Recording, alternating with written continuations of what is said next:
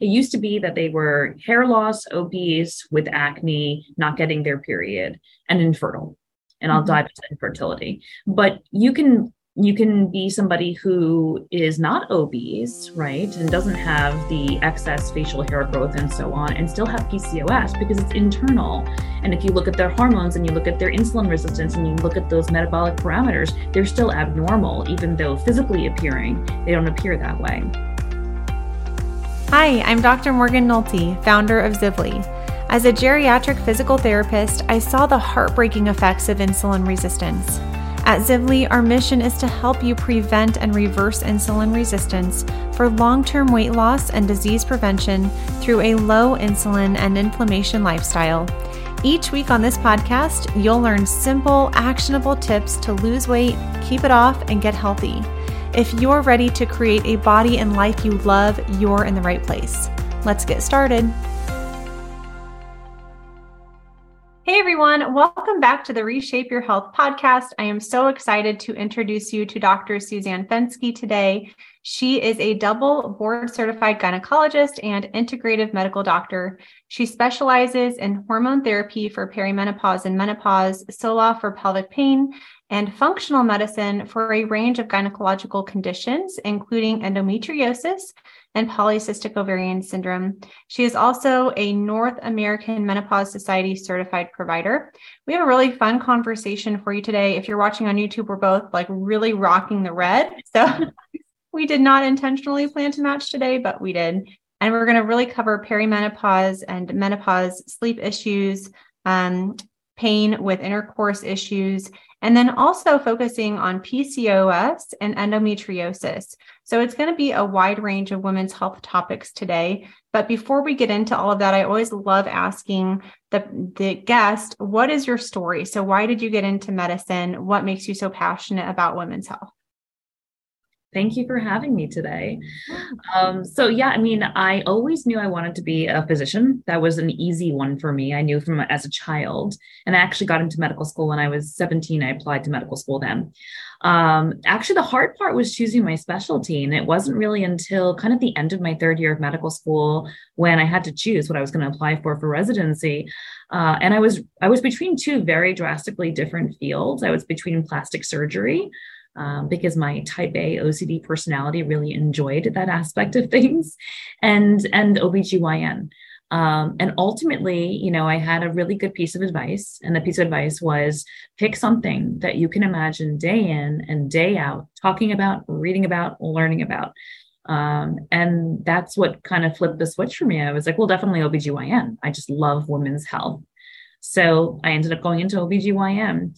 Things got a little bit more interesting because then once I did my OBGYN residency, I decided to do a fellowship in laparoscopic and robotic surgery. So I did that 2-year fellowship and stayed on at an academic practice and specialized a lot in pelvic pain, endometriosis, and did a lot of surgery. And then as I was doing the surgery and dealing with these women with chronic pelvic pain issues, I sort of felt that things weren't being handled correctly. Like they just shouldn't be having 5 or 6 laparoscopic surgeries for endometriosis. And what are we missing, right? Why aren't we addressing all these other issues that women have concurrently?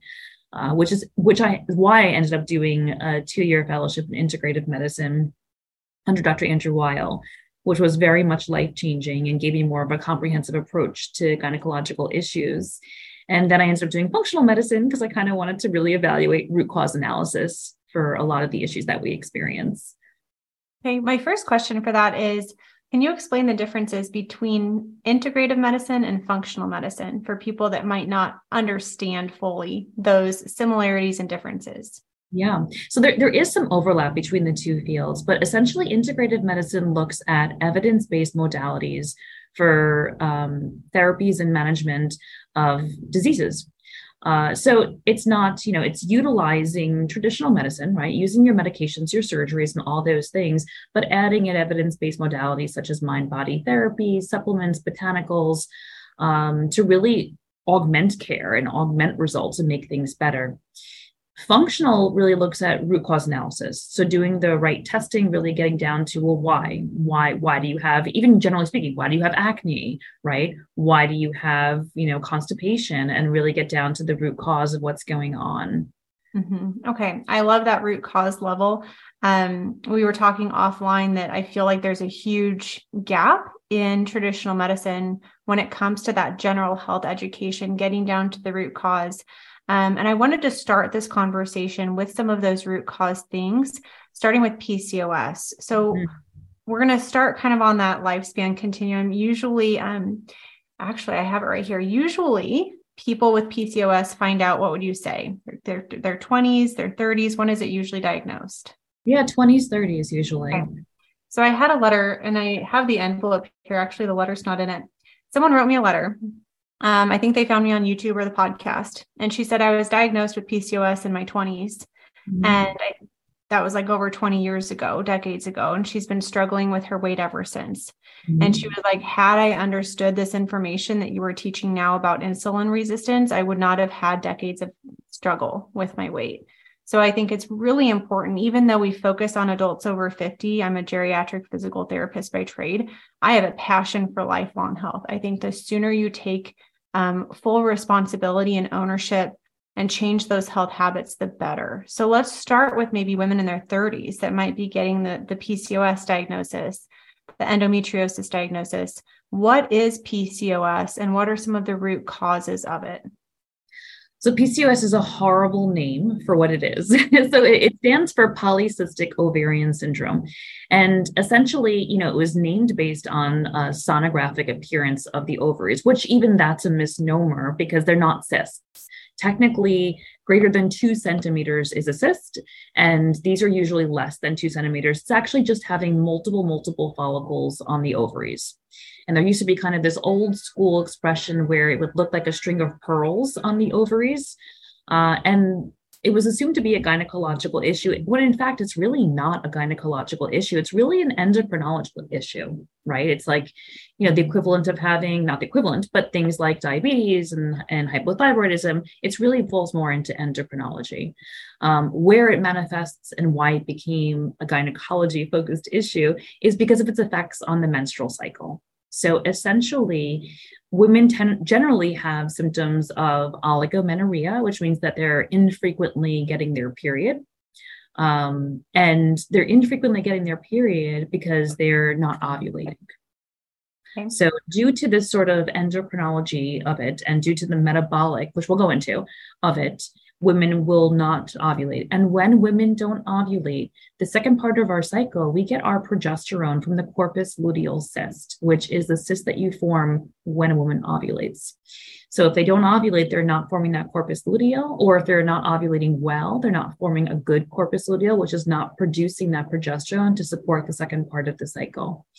And if they're not supporting the second part of the cycle, then you sort of have this imbalance of hormones where kind of from a ratio standpoint, a woman has a lot more estrogen in her body than she does progesterone in her body.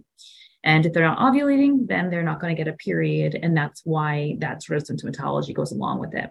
But unfortunately, like I said, it really is more endocrine. And with that, we will see some adrenal issues. And there's kind of a different working theories as to what the cause of PCOS is. And some PCOS actually comes from adrenal dysfunction first and foremost. And with that, you will often see symptoms that have androgen excess. So women will have hair loss on their head, hair growth in places they don't want hair growth. And due to the metabolic, oftentimes insulin resistance is an issue, prediabetes, diabetes, thyroid dysfunction, high cholesterol, all together in one manifestation of symptoms. And so you said sometimes adrenal issues can be a root cause, but what are the cause of the adrenal issues? So stress, right? Stress becomes a major cause of issues. And, sometimes women were just chronic stress, right? Like life is just a lot, graduate school during this age, the stress of finding a job and figuring things out, the stress of how they're conducting their lives, right? So a lot of women aren't doing what it takes for self-care wise to really be able to navigate stress. Yeah. So what do you think is a common course of care for someone who has these symptoms of PCOS, which you mentioned a few, some metabolic abnormalities like high blood sugar, high cholesterol, perhaps some high blood pressure. irregular cycles, what are the other symptoms of PCOS that might spur someone to talk to their OBGYN about it? Yeah. So, it could be from sort of an aesthetic standpoint. Acne becomes an issue, hair loss becomes an issue, weight gain, they're in difficulty losing weight and getting on top of weight can be an issue. There used to be this classic old school manifestation of what a PCOS woman is, which I try to avoid really harping on because it's not what all PCOS women look like and have, right? So it used to be that they were hair loss, obese, with acne, not getting their period, and infertile.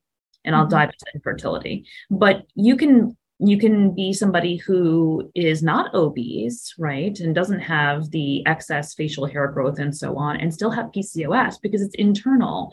And if you look at their hormones and you look at their insulin resistance and you look at those metabolic parameters, they're still abnormal, even though physically appearing, they don't appear that way.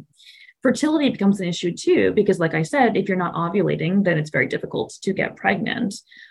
So another, oftentimes, unfortunately, is a lot of times PCOS is diagnosed during a infertility workup.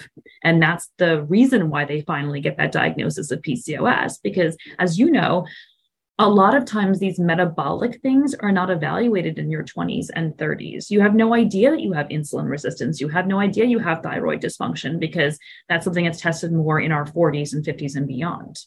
Right. Yeah. They might not have the full-blown manifestation of type 2 diabetes and need metformin, but there's some serious metabolic stuff going on in the background that just isn't to that level of being clinically diagnosed yet. So perhaps it's the difficulty losing weight. Perhaps it's like the hair loss. Perhaps it's infertility. And so someone with PCOS goes to a regular doctor and the doctor says what? That perhaps isn't very helpful. Well, often, unfortunately, the doctor says that this is all a result of too much weight and you have to lose weight, right? Not giving them a solution, not giving them a root cause analysis. And most women are like, well, I've been trying to lose weight. This is what I've been trying to do. Yeah. So it's kind of, a chicken and the egg type of situation.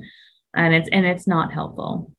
Is birth control ever prescribed for PCOS or other hormones? Yes. So it usually is honestly the first line of therapy that most physicians will provide for management of PCOS. And unfortunately, oftentimes they don't address the rest of the metabolic issues that go along with PCOS. Yeah. Now, honestly, depending on where you are in your life, if you're in your 20s and you have no desire to conceive and you need contraception, there's nothing wrong necessarily with choosing a birth control pill as an option to help navigate your PCOS if you're still doing the work to get down to the root cause and the solutions behind it. But if you're somebody who doesn't want to be on a birth control pill, there's plenty of natural ways and lifestyle modifications that can address PCOS without having to use a birth control pill. Yeah. So my next question is, can it be fully reversed? Like, is it possible to develop fully normal cycles, not have infertility, not have difficulty with your weight, regrow your hair?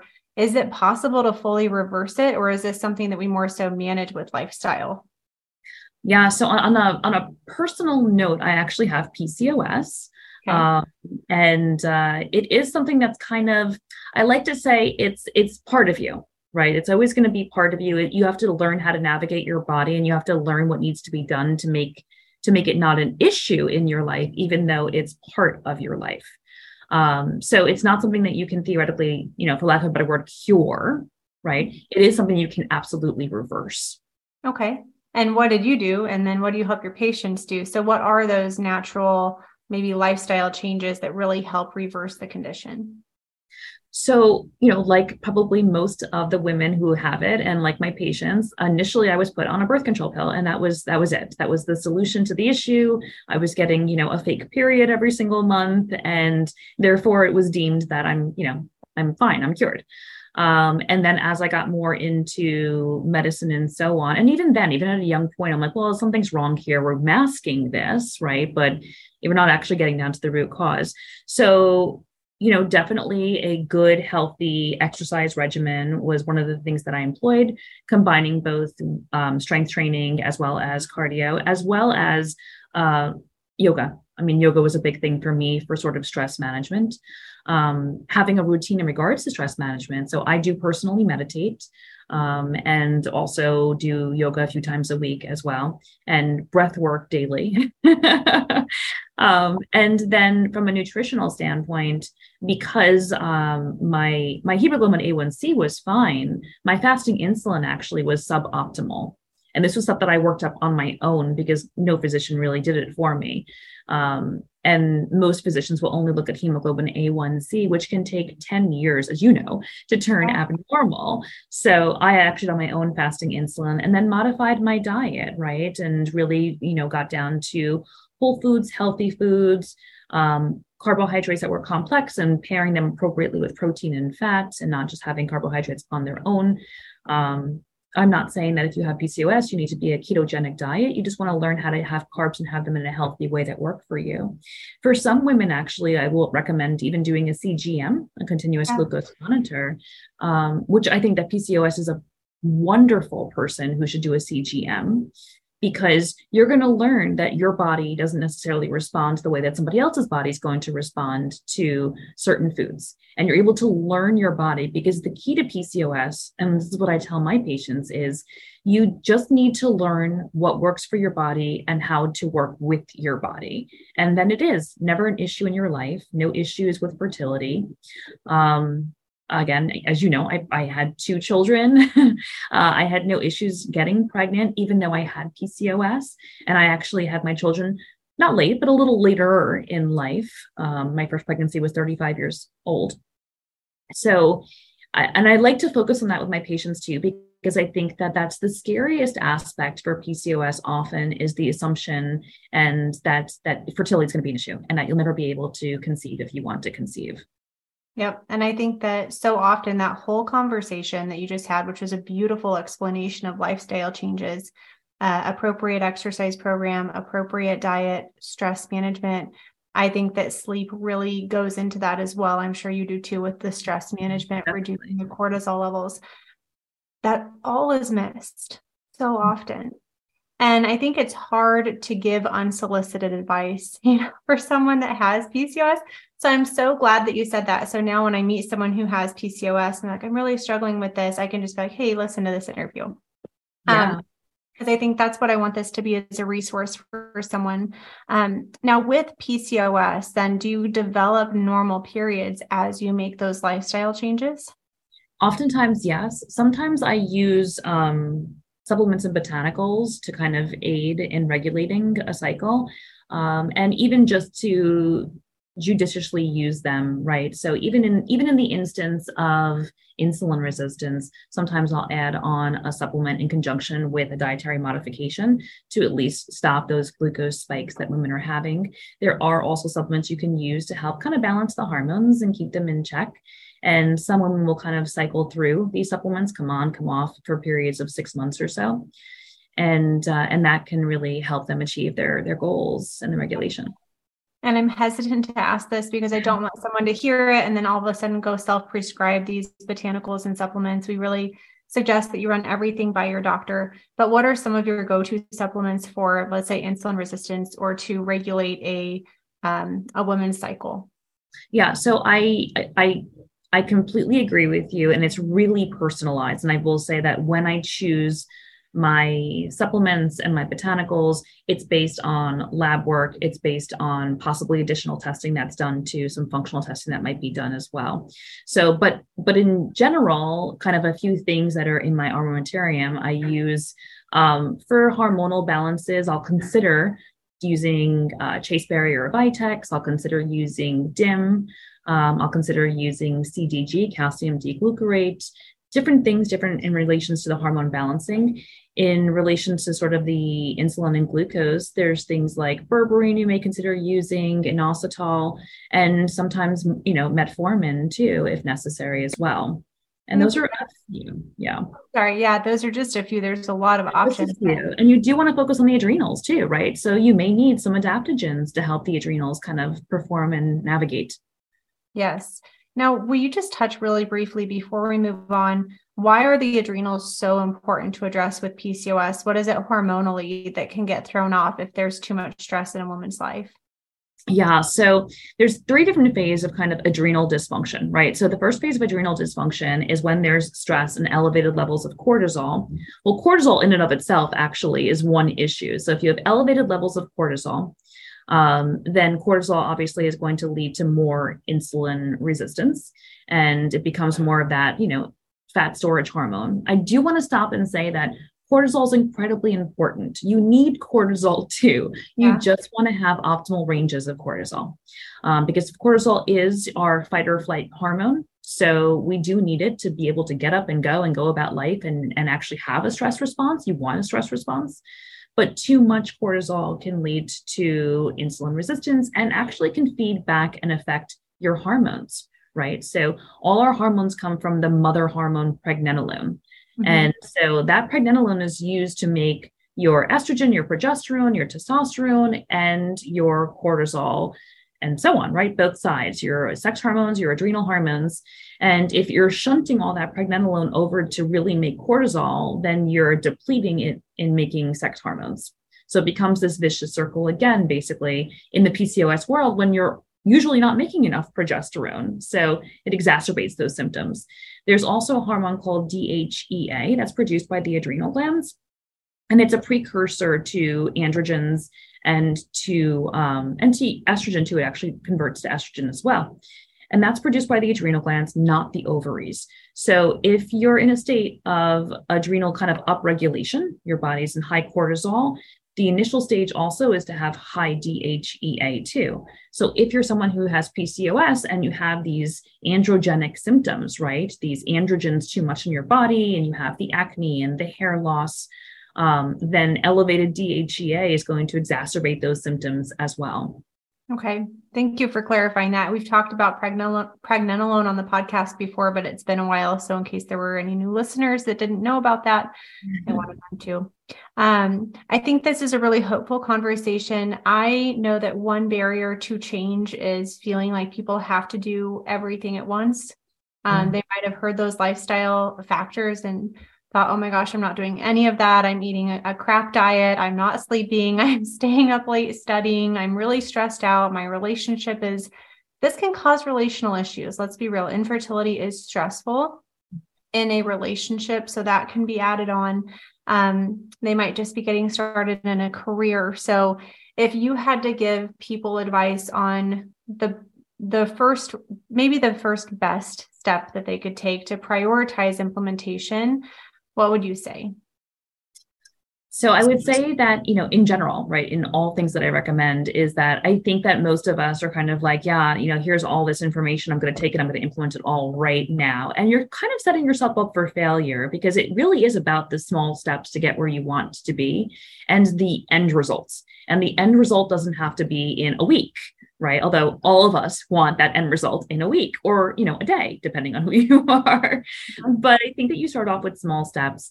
And I think that kind of a good place to start in regards to PCOS initially is really the stress management one. And you start with stress management, and it allows you to navigate and work through everything else and not be overwhelmed by the next step. Totally. And the next step hopefully might be actually sleep and prioritizing sleep and making sleep better. And I know you're in your mind, you're like, well, I'm not getting to the goods, like the real stuff, right? But you are, because you can't navigate your nutrition changes, your exercise changes, your lifestyle changes if you are exhausted and stressed out. So those are probably the first two steps before jumping into the nutrition component and the exercise component. So you didn't know this, but I 100% agree. We call it our Zibli habit hierarchy. And right at the top there is our mindset work, like your daily mindset work for stress management. It looks different for everyone. I think hydration is in there, and then sleep.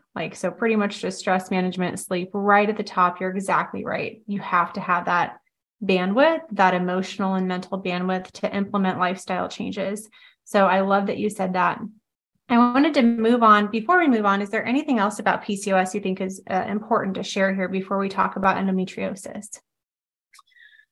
I think it's important to also kind of really stay on top of doing, advocating for yourself for lab work periodically to really follow up, because you may be very fortunate and not have any of those metabolic issues present early on, but you're more at risk for it. So really staying on top of it, regardless of your age, regardless of being 24 years old with PCOS. Yeah, thank you for saying that. So moving on from PCOS to endometriosis, which is, I feel like, a very common condition. I have several friends with endometriosis. So what is endometriosis? Let's start there. Yeah. So it is right now, they're saying 1 in 10 women have endometriosis. It's probably actually an underestimation. The big issue with endometriosis is that it takes a long time to get the diagnosis. There's a long delay. On average, it takes 5 to 7 years to get a diagnosis of endometriosis. And most people see 3 to 5 physicians before they get that diagnosis. But endometriosis is basically a disease of estrogen and inflammation.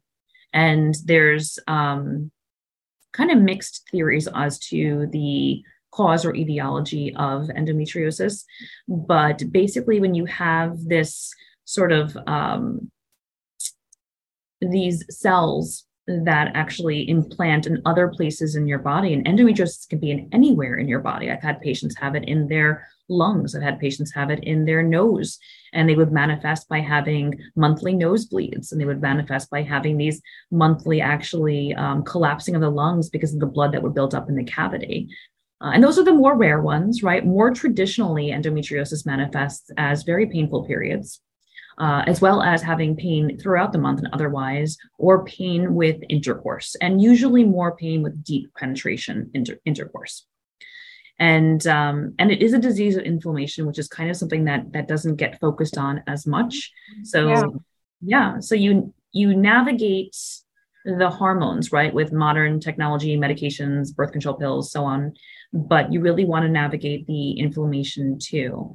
And unfortunately, endometriosis likes to buddy up with lots of other disorders too. So oftentimes a woman who has endometriosis will have autoimmune disorders. We'll also have gastrointestinal disorders like IBS or irritable bowel syndrome. And oftentimes we'll have bladder dysfunction too. So there's conditions called bladder pain syndrome, and specifically one type is interstitial cystitis. So that often comes with endometriosis as well as pelvic floor, as you know, dysfunction and pain and myalgia that comes along with endometriosis as well. I'm really curious, aside from inflammation, is there any other link that you have identified as to why someone might have some more other common conditions, like you said, the GI stuff? I'm just thinking the autoimmune with endometriosis, aside from the inflammation. There's more and more research coming out regarding genetics, and there's a genetic component to it, which puts more at risk for those things. Okay. Is the prevalence increasing? We know the prevalence of like obesity, metabolic dysfunction is increasing. Is the prevalence of endometriosis increasing? So far, still sticking to the same number of 1 in 10. But honestly, as obesity increase, obesity does actually exacerbate endometriosis symptoms, because we know that the fat cells produce estrogen in and of itself. So you're getting estrogen production from the ovaries, right? You're getting estrogen production from the fat cells, and then estrogen production from the actual endometriosis too. So it's, again, I feel like I keep saying this term, but it's a vicious circle in that more and more estrogen is produced and more symptoms and worsening of endometriosis occurs. And with obesity too, I mean, I kind of hate that term because The Rock is obese. You can, the BMI chart is kind of a silly measure, but excess body fat is really what we're talking about here. That can release inflammatory substances as well. So it's releasing estrogen and inflammatory substances. So if excess inflammation and excess estrogen is really kind of one of the root causes for endometriosis, that's kind of a double-edged sword to have excess body fat. What would be some of the traditional things that medicine would say to someone that has endometriosis? So the mainstays have always been, first and foremost, try a birth control pill. And the theory behind that is that if you're turning off the ovaries and just giving the hormones that you need basically to at minimal level and keeping a steady state of hormones, you're not having those fluctuations of estrogen. You're not relying on your body's, kind of uptick in its own production of estrogen. There are other medications that are used. There's GnRH antagonists and agonists. And basically, these medications kind of shut down the whole access of hormones. And the newer ones, the GnRH antagonists, actually don't shut down completely. The GnRH agonists do shut down completely to basically be at menopausal level of hormones. The GnRH antagonists are a little bit more modified, and they come down to be just kind of above menopausal levels, so that the side effects, that are menopausal, right, your hot flashes, your night sweats, brain fog, are not as significant. The issue being that these medications kind of have a limited period of time that you can be on them, not the birth control pill, but the GnRH agonists and antagonists. And then another kind of common approach to it is surgical intervention to remove the endometriosis. And if someone comes to you with endometriosis, how is your approach different? So I will still use those modalities if needed, but I believe in a whole person approach to it. So I will focus on, again, optimizing my pillars. My pillars that I use are sleep, stress management, nutrition, exercise, and really optimizing those factors in it. Judicious use, again, of supplements, botanicals if needed to kind of decrease the inflammation. And even in regards to kind of a nutrition approach, I really emphasize an anti-inflammatory diet and really cutting out that which is personally inflammatory, right? Like for some people, right, gluten is inflammatory. For some people, dairy is inflammatory. So really zeroing in on that and making them more in tune with their body and their response to different food groups. And sometimes even doing, elimination diets to see if their symptoms are improved on that. And then, unfortunately, any sort of chronic pain state, which is what endometriosis is, you really want to decrease or downsize that central sensitization syndrome that comes on, which means that when somebody's in pain constantly, it's just becomes worse and worse and worse. And basically things that normally aren't that painful become super painful according to them, because their neurons are firing constantly. So really focusing on that to kind of really bring it down. So mind-body therapies are huge in regard to that, and really important. And even kind of navigating, some women don't want to be on those traditional medications. They don't like the side effect profile that they have with it. So sometimes even just using, bioidentical progesterone, if they need that, to really offset the endometriosis. Do you ever address xenotoxins? When you were talking about diet, soy came to mind, because, will you speak on that, or if you usually recommend that they reduce their soy intake, if perhaps they're vegan or vegetarian and they were using soy to get protein? What's kind of your opinion on that? Yeah, I don't generally recommend reducing soy intake. Absolutely do recommend being more aware of endocrine disruptors in general and what they're using and what they're putting on their skin, their body, and sort of avoiding those kind of standards. But as for soy, it would take so much consumption of soy to really have that estrogenic effect. Okay. So not so much reducing soy, definitely reducing the, will you say it again? Endocrine disruptors. Yeah. Okay. The endocrine disruptors. I know like perfume is one of them. So I stopped wearing perfume. I try to get kind of unscented things. What are some other major ones that you've tried to work out of your own lifestyle and that you recommend that your clients work, to reduce or eliminate? Yeah, so I cut out all plastic, which was a big one for me. Even in my office, actually, I don't use. I have water obviously in the waiting room, but I use not water in plastic bottles, not mini bottles. So glass and box water, all that's fine. But cutting out plastics is a really big one. And then really, trying to buy organic as much as possible, USDA certified organic, but paying attention to sort of specifically the dirty dozen, right? Because organic does get expensive. So for a lot of people, telling them to always buy all organic is incredibly costly. So at least focusing in on kind of the core things that should definitely be organic. So, your fruits that don't have, skins on them that you can peel off, right? I mean, if you're going to choose between, do I buy organic strawberries or do I buy organic bananas, then, choosing the organic strawberries, because the bananas, at least you're peeling off the peel. Mm-hmm. That makes sense. So those are some really good tips there. The plastics, The Dirty Dozen, I don't have those off the top of my head. I know berries are one. Do you know any off the top of your head for the Dirty Dozen? Strawberries, berries, all the berries actually, leafy greens. Yeah, I have to keep remembering all the rest of them, but yes. I know people can just Google Dirty Dozen. What are the Dirty Dozen? And those are kind of, if you're going to prioritize your organic budget, go for that. We're actually moving to the farm in the summer. And so we're planting raspberry bushes. We're planting blackberry bushes. There's already strawberries planted, a couple peach trees. We're going to do some apple trees, a huge garden. And I'm so excited about that. I'm really excited to kind of, I hope it works. I don't have a green thumb, so I'm going to try really hard to keep this stuff alive. Your children will love that. Yeah, they will. Okay. Anything else regarding endometriosis? We talked about some of the treatments, which is similar to PCOS. There's a theme here, guys. Like these basic lifestyle changes are so important. But is endometriosis something that can be reversed, or is it like PCOS where it's always a part of you? It's just how are you managing it? Yeah, I mean, it's always a part of you. And it's something you have to even pay attention to in menopause, right? So if we're always taught that the cure for endometriosis is menopause, right? Unfortunately, if you are someone who goes through menopause and you decide to go on menopause hormone therapy, and say you had a hysterectomy for your endometriosis and your doctor's like, well, you're good to go. We'll put you on some estrogen. It'll be great. Manage your symptoms. And now your endometriosis isn't an issue anymore. And unfortunately, if you are not put on progesterone, then giving your body that estrogen alone by itself, naked estrogen, then the issue being that you can actually bring back your endometriosis symptoms, even if you have a hysterectomy. So it is a long thing. Okay, a lifelong thing. It's so fascinating when you said it could be in your nose or your lungs. I mean, I knew it could travel, but I just thought it would travel within the reproductive tract.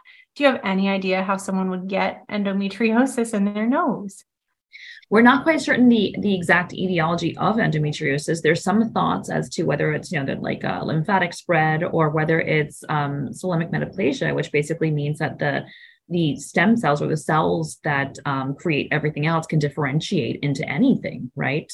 So not 100% certain. Really interesting. So that was a good takeaway for someone going through menopause, either surgical or natural, not to take naked estrogen, but to have some progesterone with it. Any other tips on dealing with, treating, reducing the symptoms of the endometriosis? Yeah, I think that, again, really focusing in on lifestyle, getting adequate sleep. It's very hard to navigate that. And, it's very, very, very common to have depression and anxiety, right, with any sort of chronic pain syndrome, but especially with endometriosis. And I think that there's this stigma attached to it and people don't want to be categorized into that. So it kind of goes untreated, and it's something that should be treated. And I'm not saying treated with medications, right? Treated with therapy, treated with other modalities too, if that's what you prefer. But if you are in chronic pain and you do have depression and anxiety that's unmanaged, then the pain is so much worse. Yeah. I like that I don't remember how you worded it, but you talked about that cognitive side of it, that centralization of pain. So any pain can feel bigger. I think that that's a really important point too. So kind of going into that stigma vein, we were talking about painful intercourse. Obviously that's one with endometriosis, but you also said it can be a sign of, or a symptom of perimenopause, kind of moving into menopause. So I think that's a nice segue to take us into that. We work with a lot of women in their 40s, 50s, 60s. Many of our clients are post-menopausal. But I love talking about perimenopause because I'm going to be there in probably like 10 or 15 years. And I'm so glad that I know that when I'm experiencing these symptoms, I'm not going crazy. I'm just going through perimenopause. So can you help us differentiate what is the quote unquote normal aging as someone goes through their 40s and 50s? And then what are some signs of more severe hormone imbalances that we might want to be discussing with our physician to get some treatment? Yeah. So, you may start it actually earlier than you think you're going to start it. I might. Yeah, I might. What are some like the earliest you've seen? Yeah, so the average age of menopause in the United States is 51. Normal menopause is anywhere between 40 and 60. Most people go through it 45 to 55 in our country. But I will say that menopausal or perimenopausal symptoms can start actually 10 to 13 years ahead of menopause. Right. So for you, if the average age is 51, that's putting you into your late 30s to start some symptoms. Oftentimes, the earlier perimenopausal symptoms are just not known, right? And women aren't attributing it to perimenopause. So what happens is that this kind of brings us back to PCOS in a way. What happens is that ovulation starts to become an issue, right? In late 30s, 40s, mid 40s. And with that, again, progesterone is secreted by the corpus luteal cyst that's created with ovulation. So when that becomes dysregulated, when ovulation is not as good, when egg quality is not as great anymore, and ovulation is just not as robust or as frequent, then progesterone levels drop down. And this is pretty significant in early perimenopause. Progesterone levels are going to drop down, and this can happen again in your late 30s or early 40s or up till mid 40s. With that drop in progesterone, a woman is still getting her cycle regularly.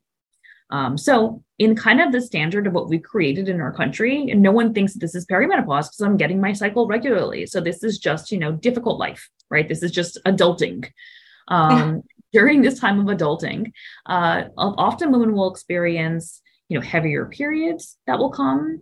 And a lot of times these gynecological issues will rear their ugly head, right? I mean, you'll have patients who have endometriosis. Their endometriosis is getting much worse during this time. Women who have fibroids, and their fibroids are growing during this time. And that's all because you don't have enough progesterone anyway to offset or balance out the estrogen. What other women will experience, as I mentioned, was heavier periods, but also worsening PMS, weight gain, breast tenderness, irritability. Some women I speak to say I have rage. I am raging. And all of this is because progesterone isn't just exists in our body to balance out estrogen. It has its own benefits. And many of those benefits is that it actually will, one progesterone component is alpha pregnenolone, and that actually crosses the blood-brain barrier and interacts with the GABA receptors in our brain. So what else do we know that interacts with the GABA receptors in our brain? So sleep medications interact with the GABA receptors in our brains. Benzodiazepines interact with the GABA receptors in our brains. And the point of that is that it helps with sleep progesterone. It helps calm you down. It helps with anxiety. So oftentimes that early perimenopausal changes is because of that lack of progesterone. And then as you get to later perimenopause, which we're all much more knowledgeable about and well-versed in, is now you have estrogen declining and estrogen deficiency. And during that time, skipping cycles, the hot flashes, the night sweats, the vaginal dryness, the dry skin, the change in body odor, the body aches because estrogen acts as an anti-inflammatory in the joints. And these are all kind of, yes, normal things that happen with perimenopause, but if it's affecting your quality of life, then it's not okay and it's not normal. And especially if, oftentimes with that vaginal dryness and that lack of estrogen, there's a lack of collagen production in the vagina. The cells become thin, the tissue becomes thinner, it tears more easily. So penetrative intercourse becomes really painful. And they'll even have discomfort at baseline. And these are things that should be addressed. And even if you don't want, systemic hormone therapy and you don't want any of those things, there are plenty of options that work locally on just making the vaginal tissue healthier. Okay. Follow-up question to the perimenopausal state. Do you think that women in perimenopause, if they're having some symptoms, would benefit from a progesterone supplement? Yeah, for some women, absolutely.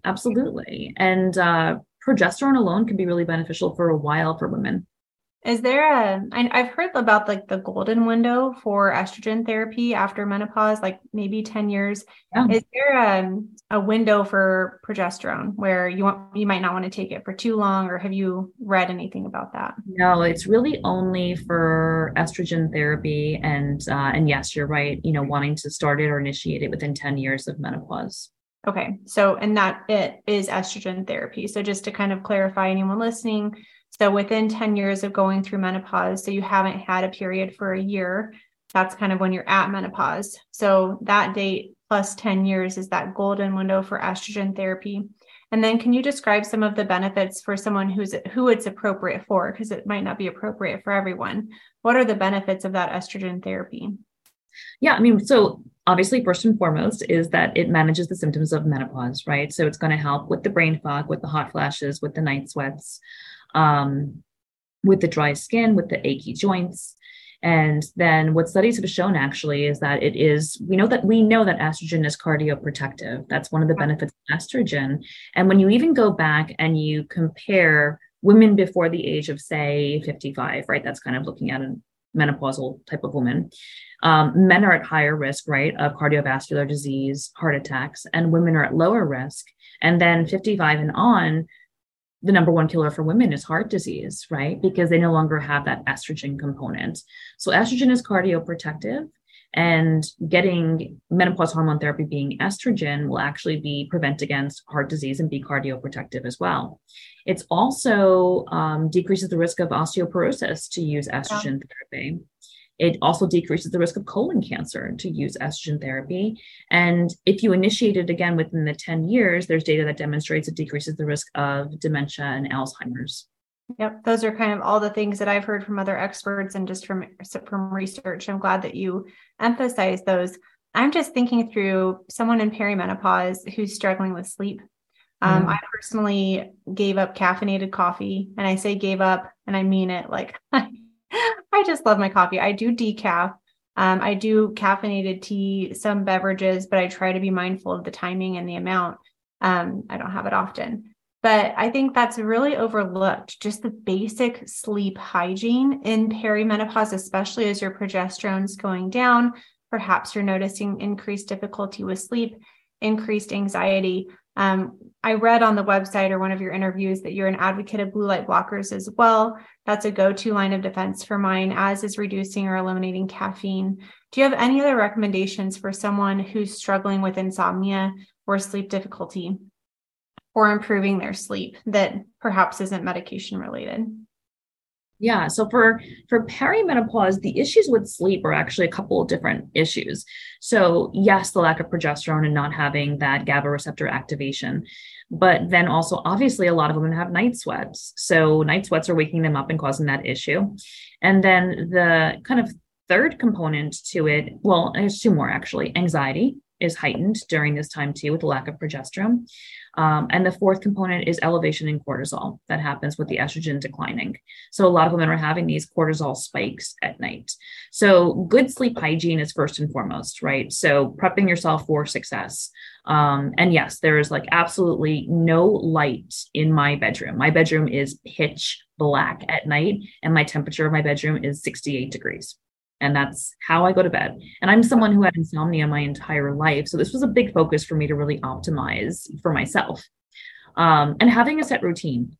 I've said this before, and I'll say this again. We are so good with how we treat our children, right, when they're babies, and how we set up this beautiful like sleep routine, all of us, right? And it varies what you do, but why don't we do that for ourselves? Why not?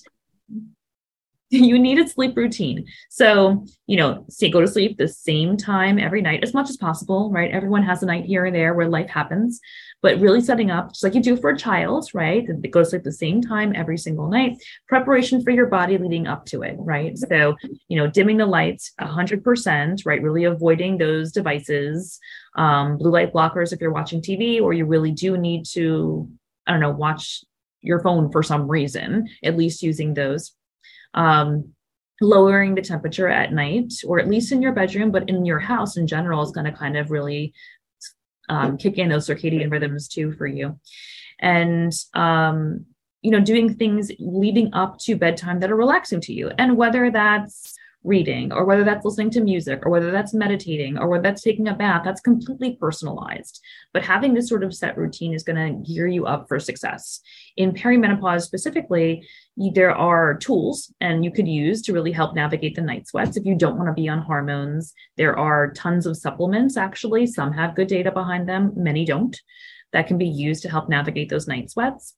And or using tools, right? So using even a fan, using there are these pads you can put on your side of the bed that are cold.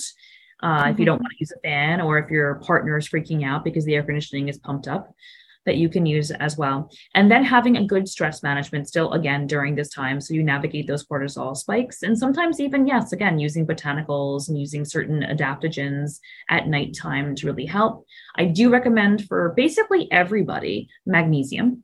And in general, I would say that if you don't have, constipation or frequent headaches, then magnesium glycinate is a great option. It's very bioavailable. If you're someone who also during this time, which is common with perimenopause, you're having worsening of your migraines or headaches, then go for magnesium L-threonate because it crosses the blood-brain barrier. I think that's a really important distinction. There are several types of magnesium. So thank you for clarifying that. The other thing I thought about was alcohol. And I think a lot of women have a reduced tolerance to alcohol in this phase of life. We've talked to people before on the podcast about how your gut health changes and you're just less capable to metabolize that. And then how certain people might become sensitive to dairy or sensitive to gluten in this phase of their life. But my next question, and if you don't know, that's okay. But I feel like some women struggle falling asleep, and then some women really struggle with staying asleep, and they'll wake up at like 2 or 3 a.m. and then they have a hard time going back to sleep. Have you noticed anything in your own life or in your practice with this 2 to 3 a.m. awakening and what people can do about that? Yeah. So, I do have a working theory on that. I do think that oftentimes that between 2 and 4 a.m. wake up is often initiated by cortisol elevation. So how do they shift that curve to be at the appropriate time of day to wake them up? Yeah, so sometimes using adaptogens are really, really helpful. And those are kind of the go-tos. I oftentimes for those women will use adaptogens, but also if they navigate sort of their stress management or they implement a good stress management practice before bed.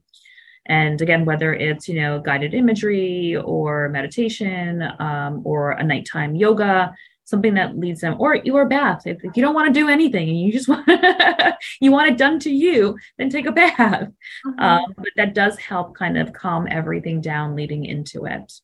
And you've mentioned adaptogens a couple times during this interview. I forgot to pause and ask you to explain what adaptogens are. Oh, yeah, sorry. That's okay. Can you go ahead and explain that and then maybe give some of your top adaptogen recommendations? Yeah, I mean, adaptogens are great. So the nice thing about adaptogens is that they are, they're not a vitamin and they're not really a supplement. You're not giving your body this and utilizing this. It's not like taking vitamin D, right? A lot of them are Ayurvedic in etiology, herbs, botanicals that are used. And how they work is that they kind of just support. They support your adrenal system. They help you navigate kind of the stress day to day. And it's really important to kind of work with somebody who's really knowledgeable about adaptogens because the different adaptogens have different functions. And this is just an example. And, but, certain adaptogens like, holy basil is an adaptogen, ashwagandha, rhodiola, schisandra, licorice, there's so many of them. But certain ones actually are better about if energy is an issue for you and really you have that low cortisol production or low focus brain fog, then you may, right, consider something like holy basil or rhodiola to help in that capacity and support kind of producing more cortisol and having a healthier response to it. If it's more about having high cortisol and you need to kind of calm down, then an example that's very well known is ashwagandha. But you really do want to work with somebody who knows your adaptogens and kind of really can zero in on your particular symptoms. And adaptogens can be used for a certain period of life. They can be implemented during certain periods in your life, like stressful time periods and so on. Or you can use them ongoingly in your life to really help kind of give that extra assistance and extra help to make the bumps in the road a little bit easier. Yeah, thanks for clarifying that and offering a couple of those examples. The last thing that I wanted to touch on, and then if you have anything else, that's great too, is the painful intercourse. You kind of mentioned why that happens. What are the treatment suggestions that you have if someone's having that vaginal dryness and then painful intercourse? Yeah, so There's different causes of painful intercourse, but I'm going to focus in more on it due to late perimenopause or menopause or postmenopause. And in that situation, obviously, it's that lack of estrogen that's really causing the symptoms for a woman. Really, all women can use vaginal hormones, vaginal estrogen or vaginal DHEA, which is kind of a newer one that's on the market for treatment of, we call it vaginal atrophy. And the reason why is that, it does not elevate the blood levels of your hormones. It works really, really locally to help make the tissue healthier and to give the tissue its estrogen back. Even DHEA, as I mentioned, converts to estrogen too. As well as testosterone. And it helps with the health of the tissue in general without elevating the blood levels. So you're not having, elevated estrogen coursing through your body.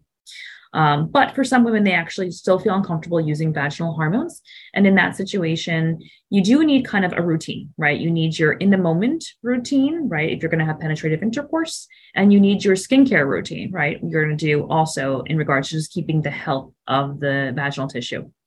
So if you're someone who really doesn't feel comfortable with vaginal hormones, another option actually is there's on the market hyaluronic acid products, right? One of the issues in regards to dropping down of estrogen in the vagina is that hyaluronic acid drops down too. So you're not pulling water into those cells anymore.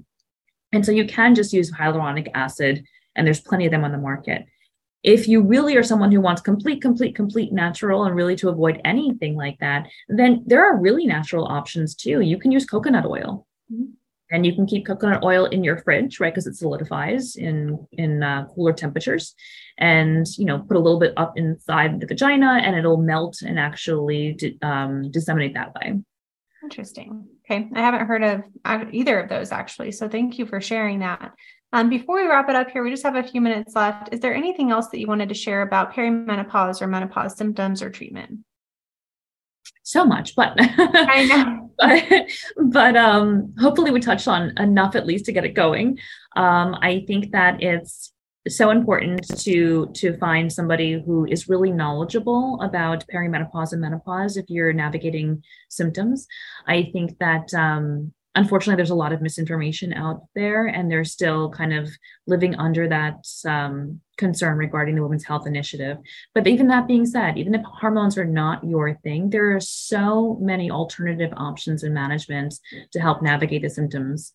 So see somebody, talk to somebody, and see somebody who's really knowledgeable about it. Yeah, thank you. And we'll be sure to link up your website. I talk to a lot of people. I can always tell who really, really knows their stuff. And I usually have those people on the podcast. So thank you for sharing your knowledge and expertise with us today. Can you let people know how they can contact you or where they can learn more about you?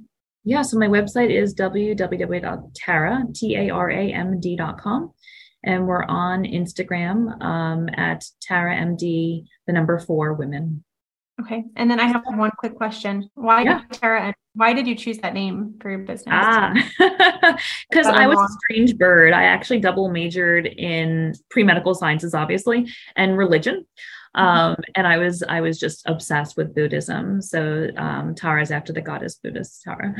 Awesome. Okay. I had to ask because I'm like, I know there's a story behind that. Well, thank you so much, Dr. Fenske. It was a delight to speak with you, and I can't wait for this episode to go out. If you got value from today's episode, please be sure that you share it with a friend who's experiencing some of the symptoms that we discussed today. All right. We'll talk with you again soon. Thanks for listening to the Reshape Your Health podcast today. To learn more about Zivli, our online course and coaching program to reverse insulin resistance for long-term weight loss and disease prevention, check out our website at www.zivli.com. That's ZIVLI.com. And if you enjoyed today's episode, please leave a rating and review on your listening platform and share it with a friend. I'll talk with you at the same time, same place next week. Bye for now.